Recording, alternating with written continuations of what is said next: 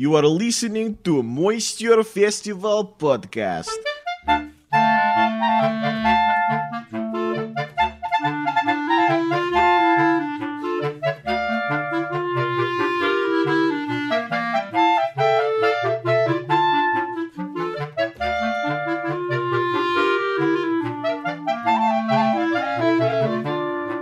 Welcome to the Moisture Festival Podcast. I am Matt Baker. I perform a comedy and stunt show. And I'm Louis Fox. I do magic tricks, comedy, and hand shadow puppets.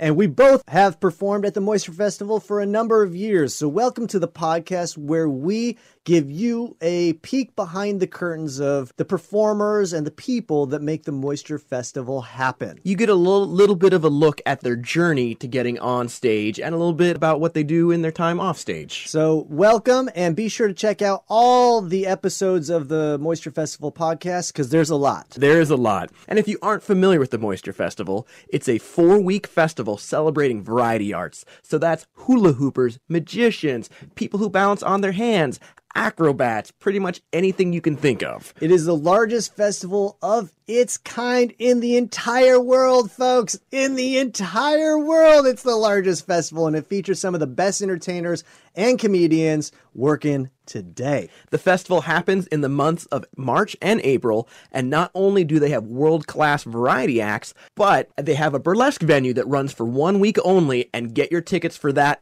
early because that always sells out. Actually, 95%. We've crunched the data, Louis. Yes. 95% of the shows sell out. So if you're listening to this in the months of March and April, be sure to go to moisturefestival.org and get your tickets today. Yes, especially if your bucket list item is to see the opening show. Get them now. Absolutely. On this episode of the Moisture Festival podcast, we bring in the new executive director, Victoria Watts. We talk about her journey from dance to executive directing, and we learn all about dance notation. Yeah, it's a great conversation. She lays out a little bit of her vision, what she's anticipating happening in the upcoming years, and how she's going to make the Moisture Festival better. It's a fantastic interview with the new executive director. Let's get to it.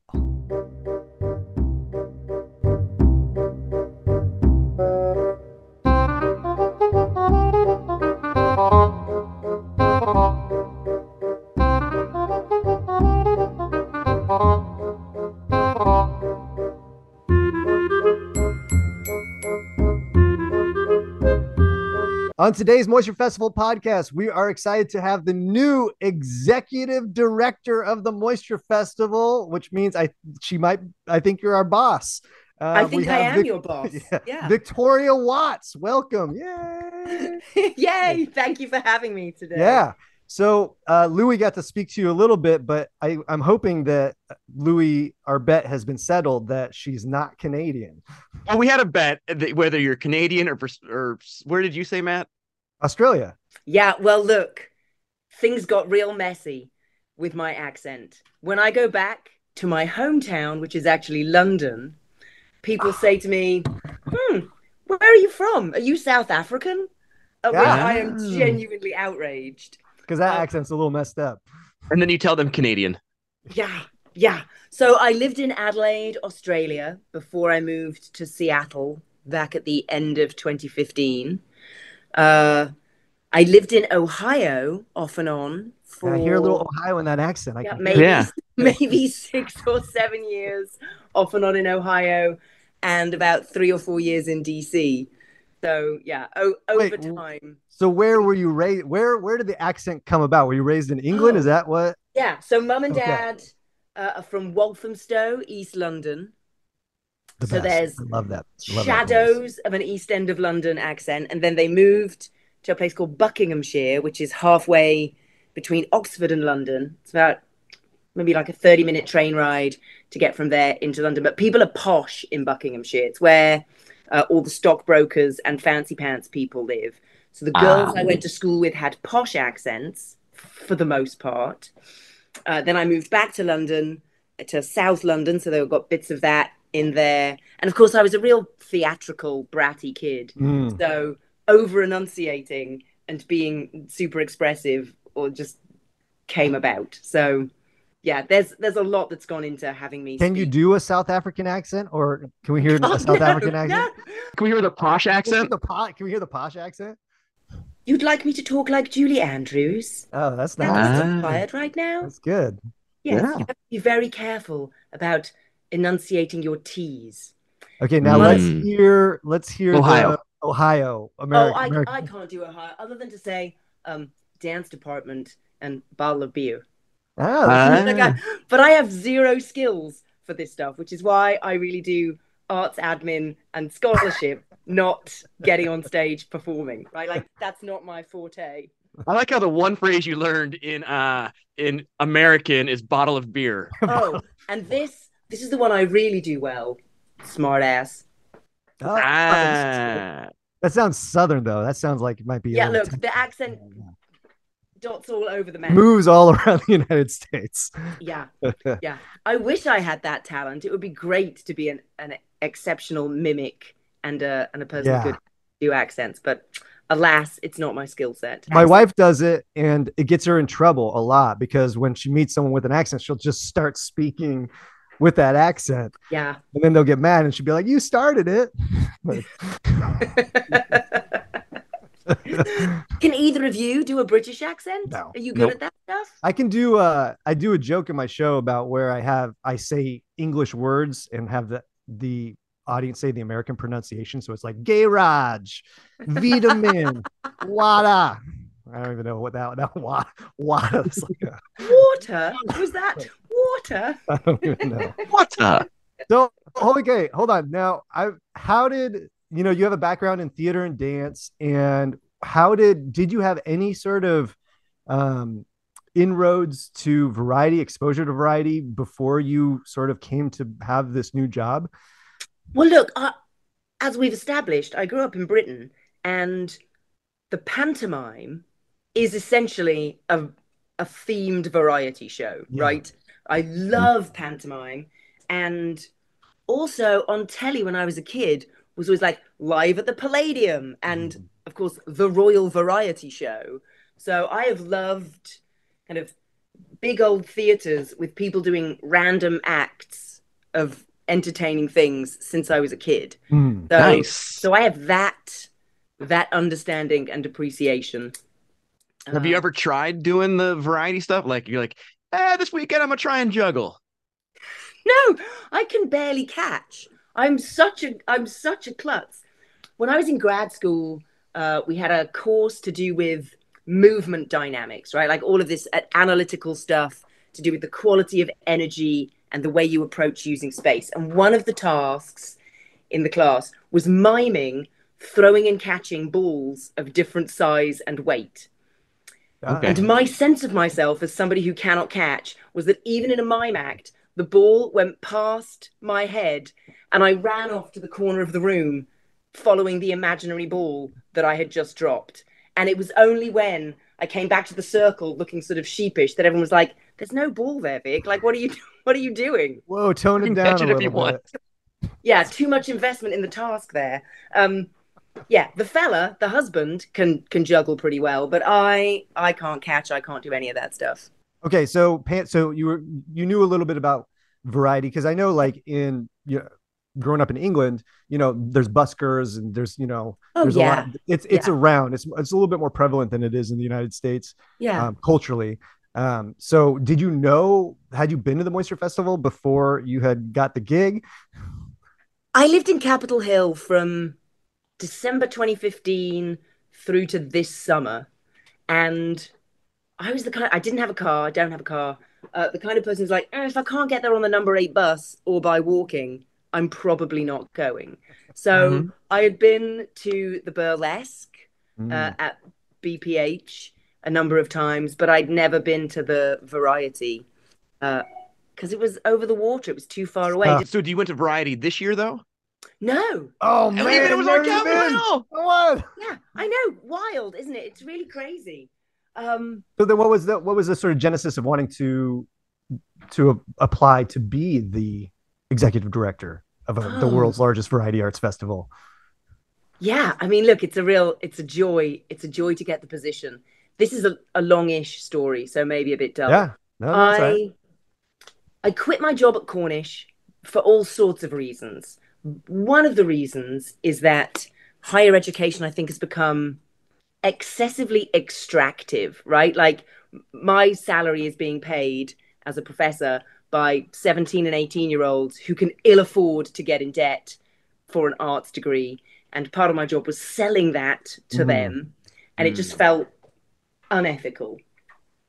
So there were lots of reasons, but that's one of the reasons why I quit that job. And I had planned to move back to England. I had a job lined up at the University of Greenwich. But the fella is great, and we didn't really want to split up. But equally, that would be a deal breaker for him if you went back to England. It was kind of a deal breaker. Oh, all right. And look at the Moisture Festival saving relationships, man. Yeah, right. But so I've been a lifelong marriage refuser for all sorts. I mean, you know, a convicted radical feminist. For political reasons, for philosophical reasons, I was like, I want to get married. Come on. But it was the only way that we were going to be able to stay together. So we chose to get married. But that then meant that the green card process, the immigration process, enforced me to be unemployed for 15 months, something like that. We didn't know it was going to be 15 months when the process started, but it was a really long time. But that gave me ages to do all sorts of late midlife reflection on, like, what do I want to do for the next 20, 25 years? Like, what's going to be meaningful? What's going to be fun? You know? So I did a course in project management. I did a little 4-week fellowship for career redesigning. I did a lot of reflection and soul searching. And I had initially really been resisting the idea of being an executive director because it's really, really hard work for not much money and much love. But then this position crossed my radar and I just got those good gut vibes, right? I was just like, oh, that's calling to me. I feel like I could really resonate with those people, and probably my balance of, I get it, artists, you don't like structure, but you kind of need some structure to run this thing now. Coming in to whip the hippies into shape. Right. I mean, like, wrangling people is one of my superpowers. Nice. So yeah, I got a lot of good vibes about it. And then for the first time in my life, I went all out on getting my network to call people to make it happen. So I asked a few friends of mine from the dance community, like, oh, do you know anyone at Moisture Festival? And 3 of my friends were like, oh, yeah, we know. And I was like, okay, you need to make some calls. And I made some calls and managed to make sure that my resume wasn't lost in the pile, but made it up there. And I'm really glad they did. It's yet to be seen whether anyone at Moisture Festival is really glad that they did. It's early days. The jury's out. Well, hopefully your husband is happy. Yeah, he's pretty happy. He's glad that I'm working again after being the sole provider for a while. Oh yeah, right. So yeah, both of our spouses are happy we're working again after us being home for a while. Yeah, mostly Louis. So this, it's a weird festival, obviously, and it's the way that it's organized, the way that it's structured, the way it's ran is a very unusual sort of way that it's done. What are some questions that they ask you in the interview? Anything that was like abnormal, like what's the difference between an American clown and a European clown? Oh, look, I wish they'd asked me some stuff like that. I mean, I was very thorough in my preparation for the interview because I was really serious that I was going to get this job. I mean, I was all in.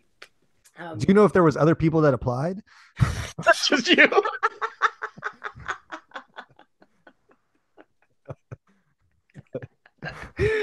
I mean, I don't know how to answer that. I'm sure there were. I'm sure that a lot of people were really excited about being the executive director. No, it wasn't just me. No, they asked me all the sort of things you'd expect people to ask about hiring someone to come in and sort of be the boss. Um, and I had really done my prep in terms of like, what is it about this organization that gave me that excited feeling? And it's not just that it's to do with the arts in a way that is quirky and wonderful. It's really that I'm a committed socialist, and the share system was really, really meaningful to me. The origins of the festival in being something that's really about community, about sharing, really spoke to my heart and made me feel like, well, I want to be able to help that thrive and flourish. Yeah, there's something about fairness and justice in there that speaks to me. There's also something to do with joy, right? So my main background is in modern dance. And when modern dance is great, it's transformative and, you know, transcendent and all of that stuff.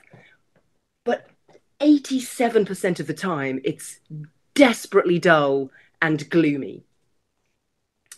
And I think there's something political and powerful about happiness, about joy, about silliness that really pushes back against some of the forces in the world that are less than positive and liberatory.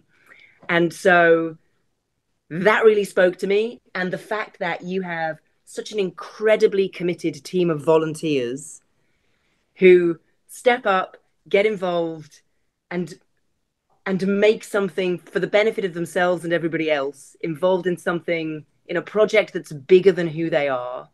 Our world needs more of that.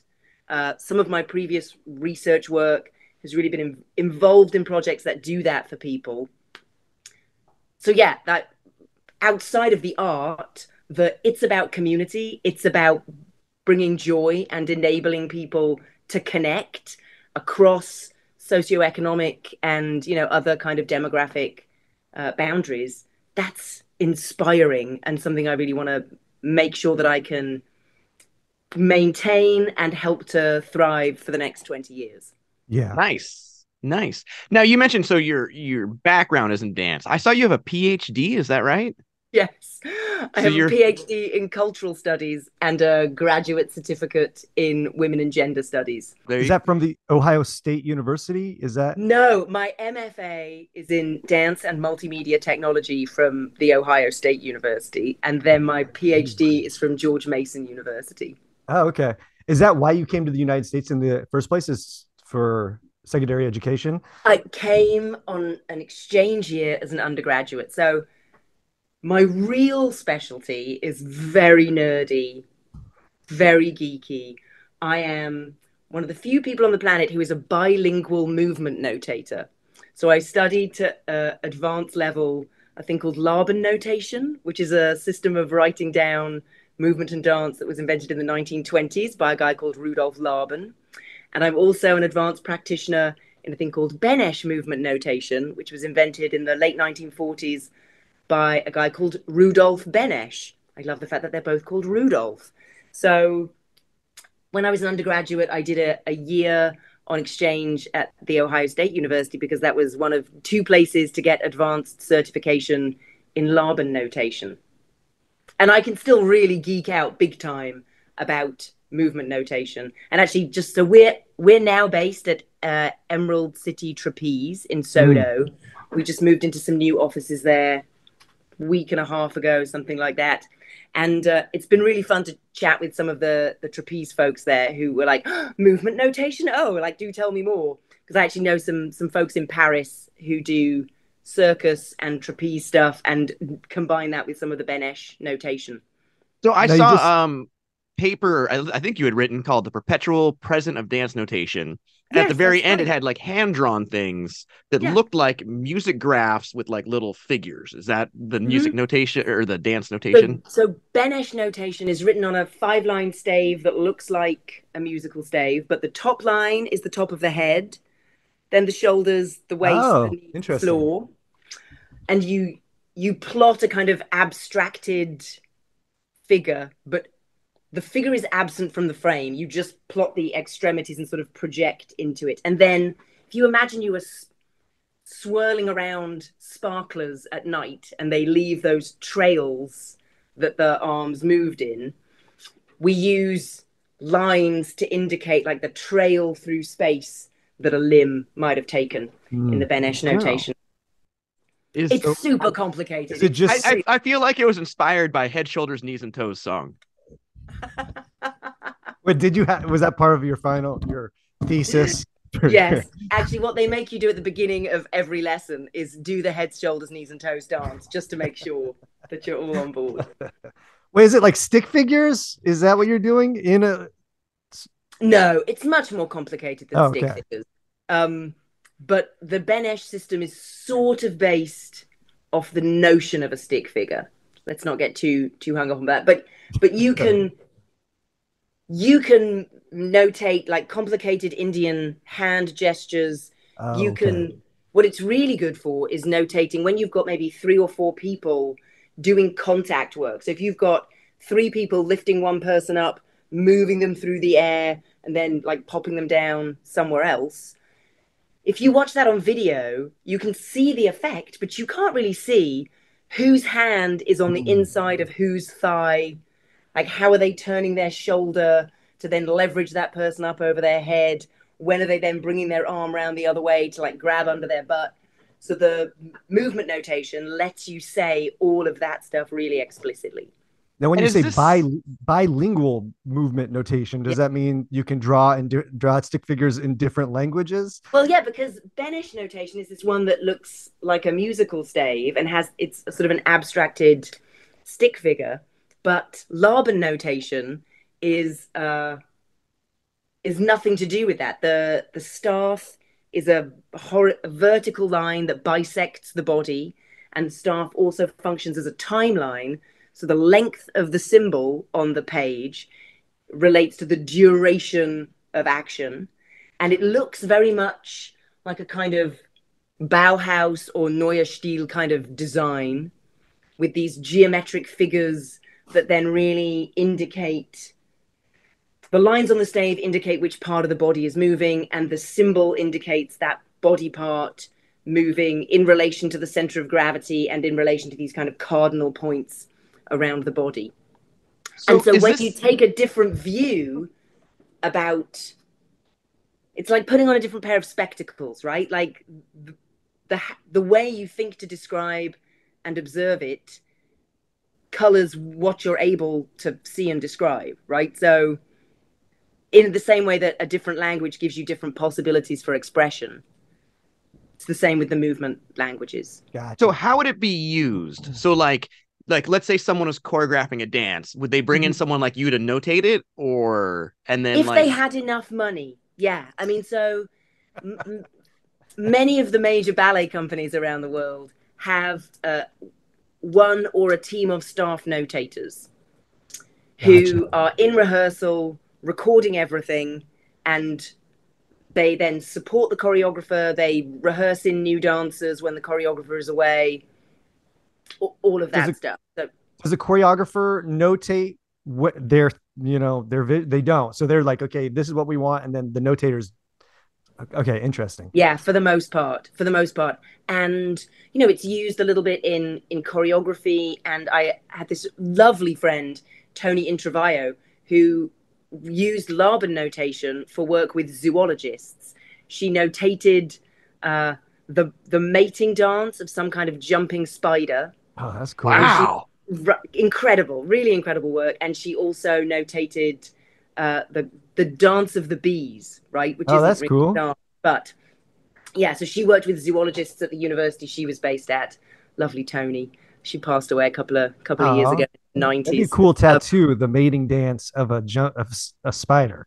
Like, yeah, right. So it's very cool. It's very nerdy. The last project I did with it actually was with some roboticists at the Technological University of Delft. So I spent 6 weeks there learning about motion control and learning about human computer, human robot interactions, because the team there were curious to know, could movement notation provide a useful language for dealing with control of robot motion, description of robot motion. So we applied for some multi-million EU grant that was going to involve robots, monkeys, dance notation, and circus. We spent a lot of time. 3 of the 4 of my favorite things. Right? This is my dream project. So I did manage to get 6 weeks hanging out in Delft playing with that stuff, but we didn't get the go. We got close, but they're real picky about who they give those multi-year grants. Yeah, they're like, the monkeys threw us off. We don't You see really the need practical use of the monkeys. Yeah. So that's dance notation, and I still I keep my hand, and I'm actually later today going to be convening a meeting of Benesh notators to chat about creating a syllabus for children's exams for Benesh notation. Wow. And there's I thought when I go to Magic Club meetings, I was nerdy. Yeah, it's like making the variety arts seem pretty cool. I think you are pretty cool, you variety arts folks. Yeah. Wait, so there's a community of people that do this in Seattle? No. This will be a Zoom meeting. Oh, gotcha. I was like, geez. It's a pretty global thing. So the meeting will have somebody in Toronto, somebody in London, me here, and somebody I think they're in Middle Europe somewhere. How did you even come into wanting to do that as your thing? So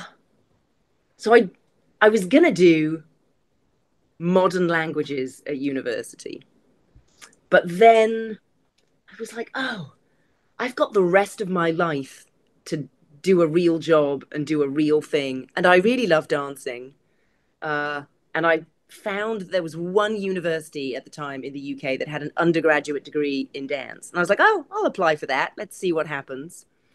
And again, it was one of those moments where I went there, I met them, and my gut was like, oh, this is it. This is it. This is what you want to do for the next 4 years. You could do a degree in dance and then still get a real job and go be a diplomat or something. But then when I started doing the course, I just was like, oh, I love this. In school, I was lazy. I would be like, what's the least I can do to get the best marks? And then when I did this undergraduate degree in dance, I was like, oh, I really like working. I really like thinking about this stuff. I'm really good at this. And dance notation was one of the required courses. And pretty much everybody else was like, oh, dance notation, it's so hard. It's so difficult and so pointless. And because I had a real language math brain, I was like, no, I love this. This is everything I like, because it's about language, it's about systems, but it's also somatic and complex and involves lots of gray areas at the same time. So I really totally geeked out on it. And then I never got a real job after that. I just, That's the best. Yeah. Now, how did you get into dance? Oh, well, I was a brat. I was a bratty little kid. I liked singing, dancing, and acting. I liked being the center of attention. And my best friend Radster has an astonishing singing voice. I have a very mediocre singing voice. We would sing a lot together. She started going to the Jackie Palmer Stage School when she was 11. And so I begged my mum and dad that I should also be allowed to go to the Jackie Palmer Stage School. And then, just from there, I'll say the Jackie Palmer Stage School sounds real shonky, but it's actually where James Corden trained. I used to teach James Corden a little bit when I was first a dance teacher. Eddie Redmayne trained there a little bit. Who else? Aaron Taylor Johnson. So it's a kind of crazy little after-school weekend stage school. But some pretty. Do you have some early notation of carpool karaoke in your? You sell those, man. Make a little no comment. No comment on that. Yeah, so I loved all of that stuff, singing, dancing, acting. Yeah, we would, Radster and I would create our own reviews at school, uh, write our own little plays, all of that stuff. That's amazing. Yeah. I mean, I look back now. One night, her mum was having a dinner party, and we were upstairs in her bedroom recording ourselves doing all of the parts of all of Macbeth as a way to revise for one of our exams. We are like banging on the radiators with sticks, like doing sound effects, screaming like the witches, like wailing, bemoaning. And at one point, her mum just was like, can you stop this? It sounds like you're murdering each other. Like it's really disturbing our guests downstairs. So our parents were very patient with our excessive theatricality. And we sort of grew out of it, but I'm sure we were super annoying to know at that age. So what ultimately brought you to Seattle? Was it the job at Cornish that brought you to Seattle? Yeah, I kind of got poached for it.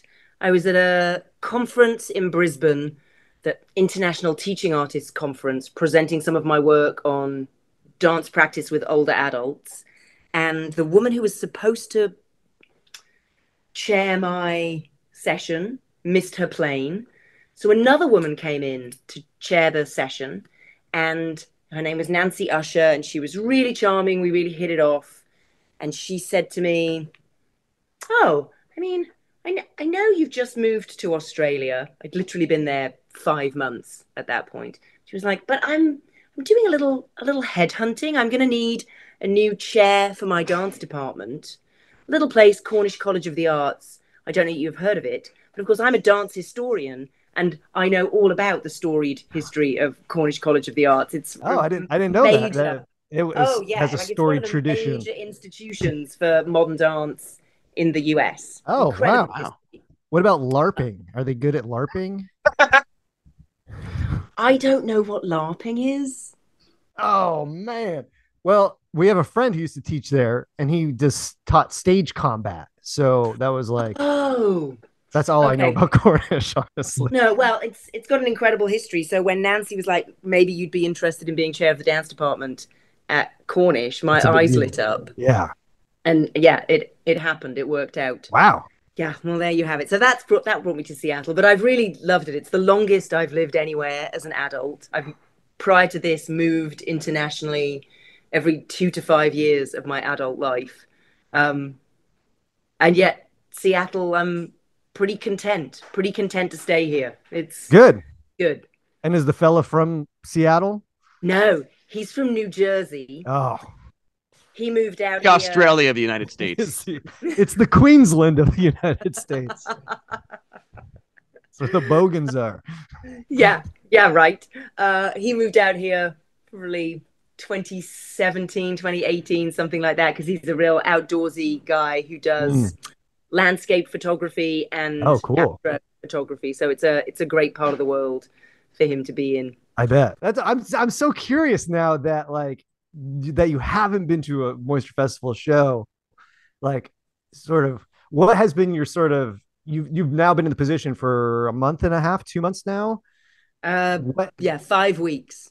What has been sort of some impressions that some things that have shocked you or surprised you, or things you're like, whoa, I didn't quite sign up for this. Like, what sort of has stood Won't out get in you the first fired. 5 weeks? Yeah, yes. Look, I'm not a spring chicken. I understand the importance of doing your research before you accept a job. So nothing has really been that surprising to me. I kind of went in with my eyes open Gotcha. about what the opportunities and what the challenges would be, for sure. And I'm enjoying the ways in which, when I meet and talk with people, those opportunities are confirmed. And I'm really very taken with just how generous and smart and charming all the people are that I've met. Like, I probably spent my first 2 weeks and then it kind of the pace on that slow, but I'm still doing that. Just getting to know various stakeholders, like Yeah. the team leaders of some of the volunteer teams, folks who've been on the board, some of the founders. So really digging into why are volunteers involved in Moisture Festival? What makes it Yeah. compelling for them? What do we need to do better to Yeah. make their experience positive and keep them coming back, right? Because without the volunteers, the festival is nothing. It falls Yes. apart. What makes it appealing for performers? You know, like trying to get those answers. And there's so much love that is very moving, very powerful, and definitely makes me aware that there's a lot of responsibility to not mess this thing up, right? That, I mean, and I felt this a little bit at Cornish actually as well. My predecessor at Cornish had been in role for 28 years and was beloved, and she was choosing to retire.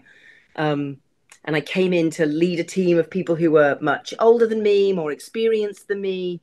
And so I really felt a responsibility to be respectful of all of their knowledge and experience and expertise, whilst also being aware that actually the reason you're bringing somebody new in is that there are new ideas, new ways of doing things. And just because we've always done it one way, and those ways worked for us in the past, doesn't mean that they're necessarily the best way to do things now.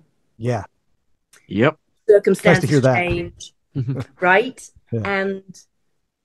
And so when I say that wrangling is my superpower, one of the things that I think I try to be really attuned to is how to make change without breaking things. How to be respectful of the reasons why things are the way they are now, and maintaining the beautiful goodness at the heart of that, but being able to just slightly tweak, adjust, transform without having people like go, "Ah, she's changing things so much. I gotta I'm out. This is too scary." Yeah. Whilst also holding the line that some things really do have to change. Yeah. Some things really do have to change. So, but I'm feeling that the responsibility to be like, how to steer that process that keeps people on board, that lets them know that they can trust me. People have no reason to trust me right now. I've not proven anything. I'm just having to, really make sure that each of my actions in these first months allow people to understand that I'm not making change for the sake of it, that I don't want to make change because I think I know better about how Moisture Festival is and should be. It's that I'm really trying to listen and synthesize and create a plan that's going to help support all of you, all of this beautiful community that I'm now a part of, in flourishing. So the key challenge right now actually is how to establish trust. Well, it's a huge operation to navigate, and lots of different people probably trying to pull you in different directions. And then you're the executive director, but there is a board of directors. And have you ever sort of had to sort of work in an environment with a board of directors where you're sort of having to check in? And a couple of times, not in an ED role, although I have supported a small arts organization with a board before, but I've also been the chair of a board for a non-profit, and it was a working board. I was the chair of the British Fulbright Scholars Association in the UK for maybe 3 years, and they were going through a time of transformation themselves. They had an executive director. There'd been some things going on with their funding. So I was really in that relationship from the other side, right? Like just trying to figure out how to navigate that relationship and navigate relationships with our various stakeholders, which included like, the US Embassy and the Fulbright Commission. Like, how are we going to retool to do things more effectively? Again, because there was a reason why they were the way they were, but that's not going to pertain into the future. So time to make change. Your board's great though. They're really engaged. They are accessible, supportive. Look at me. I'm so positive about everyone and everything. It felt like you got to wedge that. They're the best of all the boards. They're so awesome.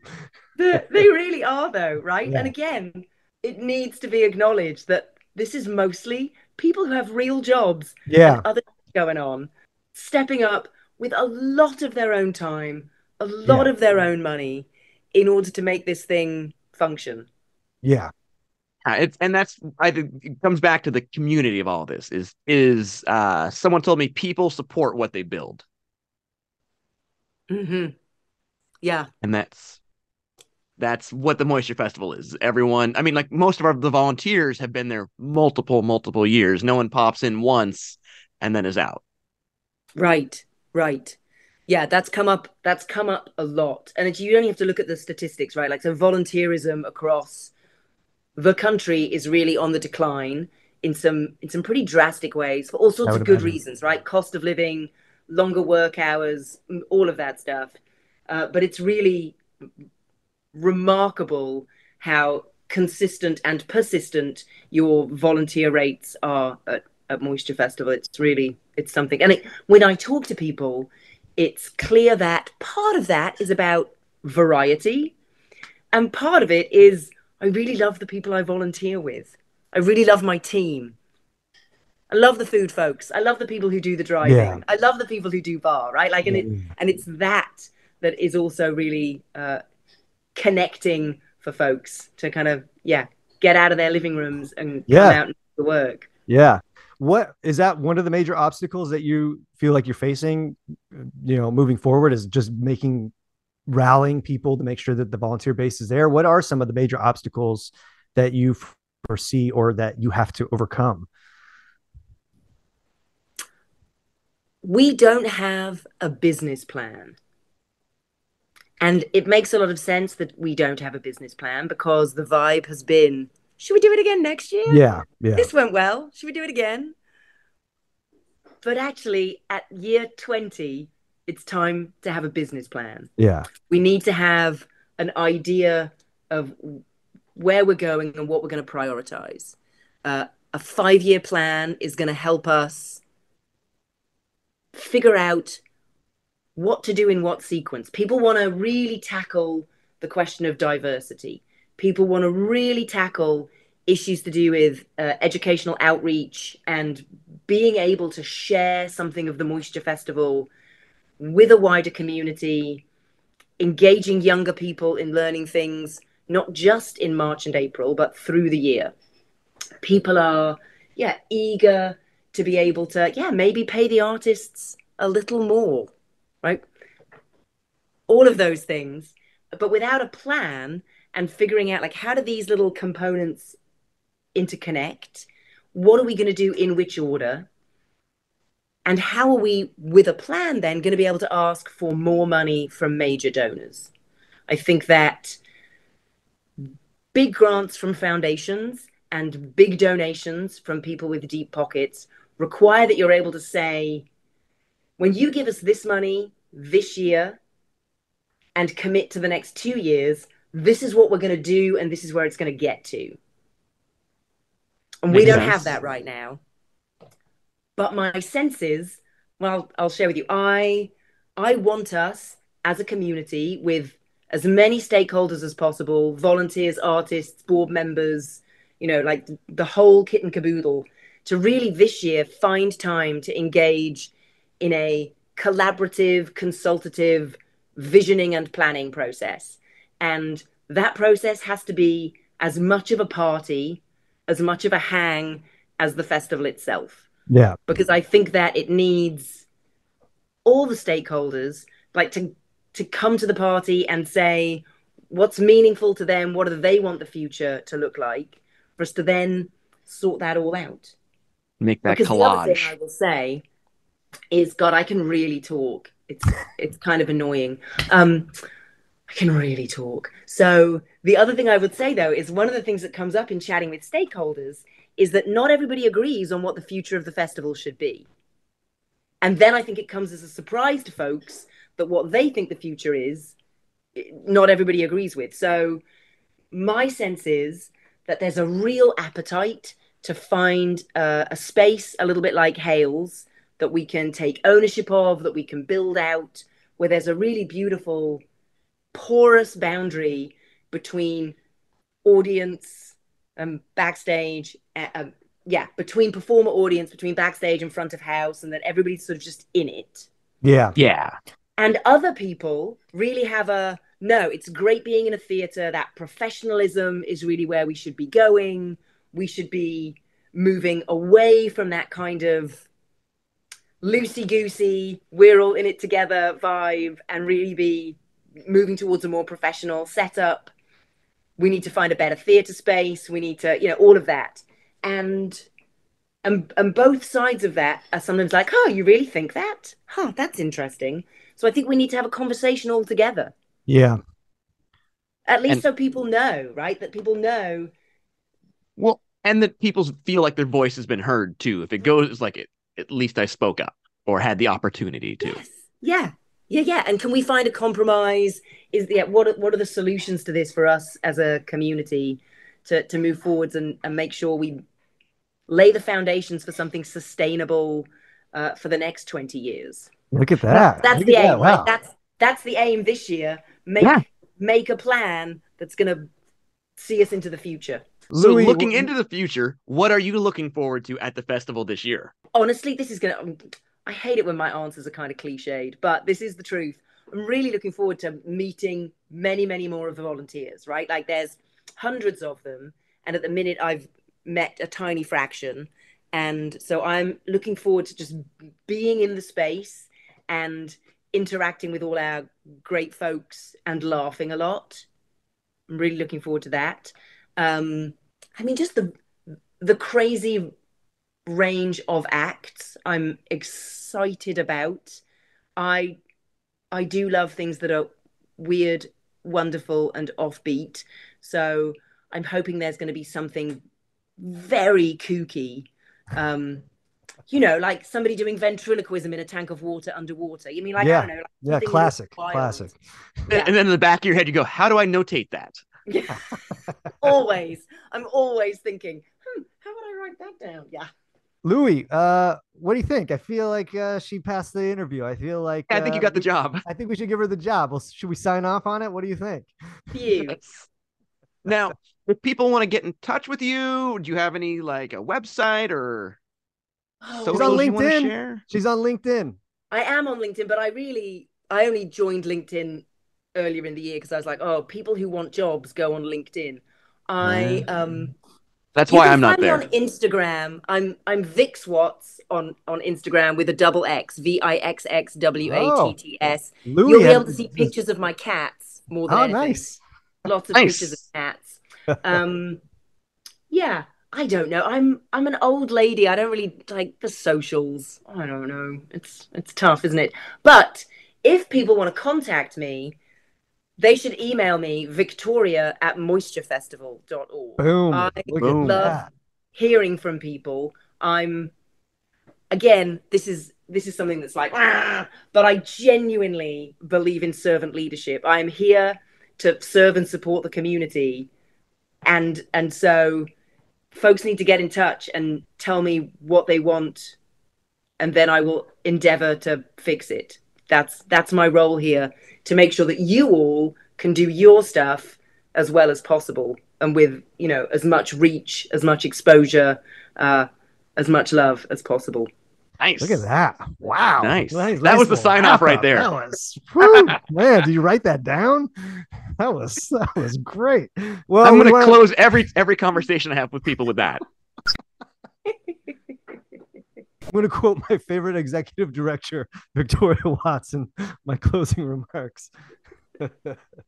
Well, they nailed the person. I feel like they did a great job, whoever they are. And, thanks for taking the time. And it's nice to meet you, actually, and talk to you and know that you're not Canadian or Australian. Right. Although In the middle. It's in the middle. Yeah, it's one of those mid-Atlantic accents, but I don't believe in the nation state, so we should just, Boom. drop all of that. Hey, look at that. That's why I'm wearing this shirt. Free Slow Jamistan.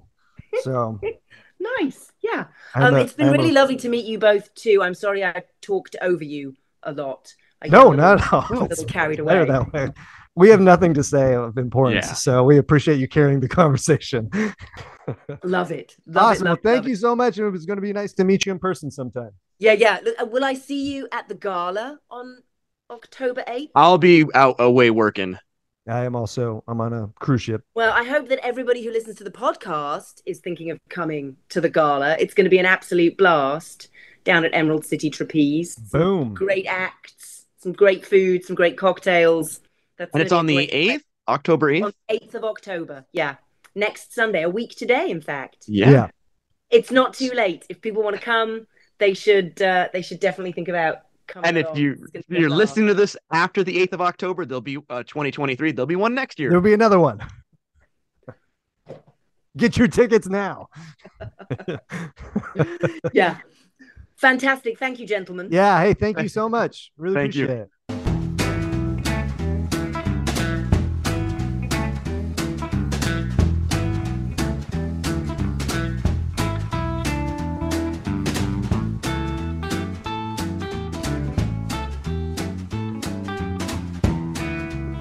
That's it for today, folks. Want to thank you so much for listening. If you want to check out more information like who's performing, how to volunteer, how to contribute, be sure to go to the Moisture Festival website, which is moisturefestival.org. If you like this podcast, you can check out the podcast that Matt and I do called the Odd and Offbeat Podcast. Yeah. You can get on all of the podcast places, iTunes, Google Play, Stitcher, Pocket Cast, and where we talk about weird news stories of the day. It's a good time. Yeah, if you like this podcast, you will love that because it is all things weird.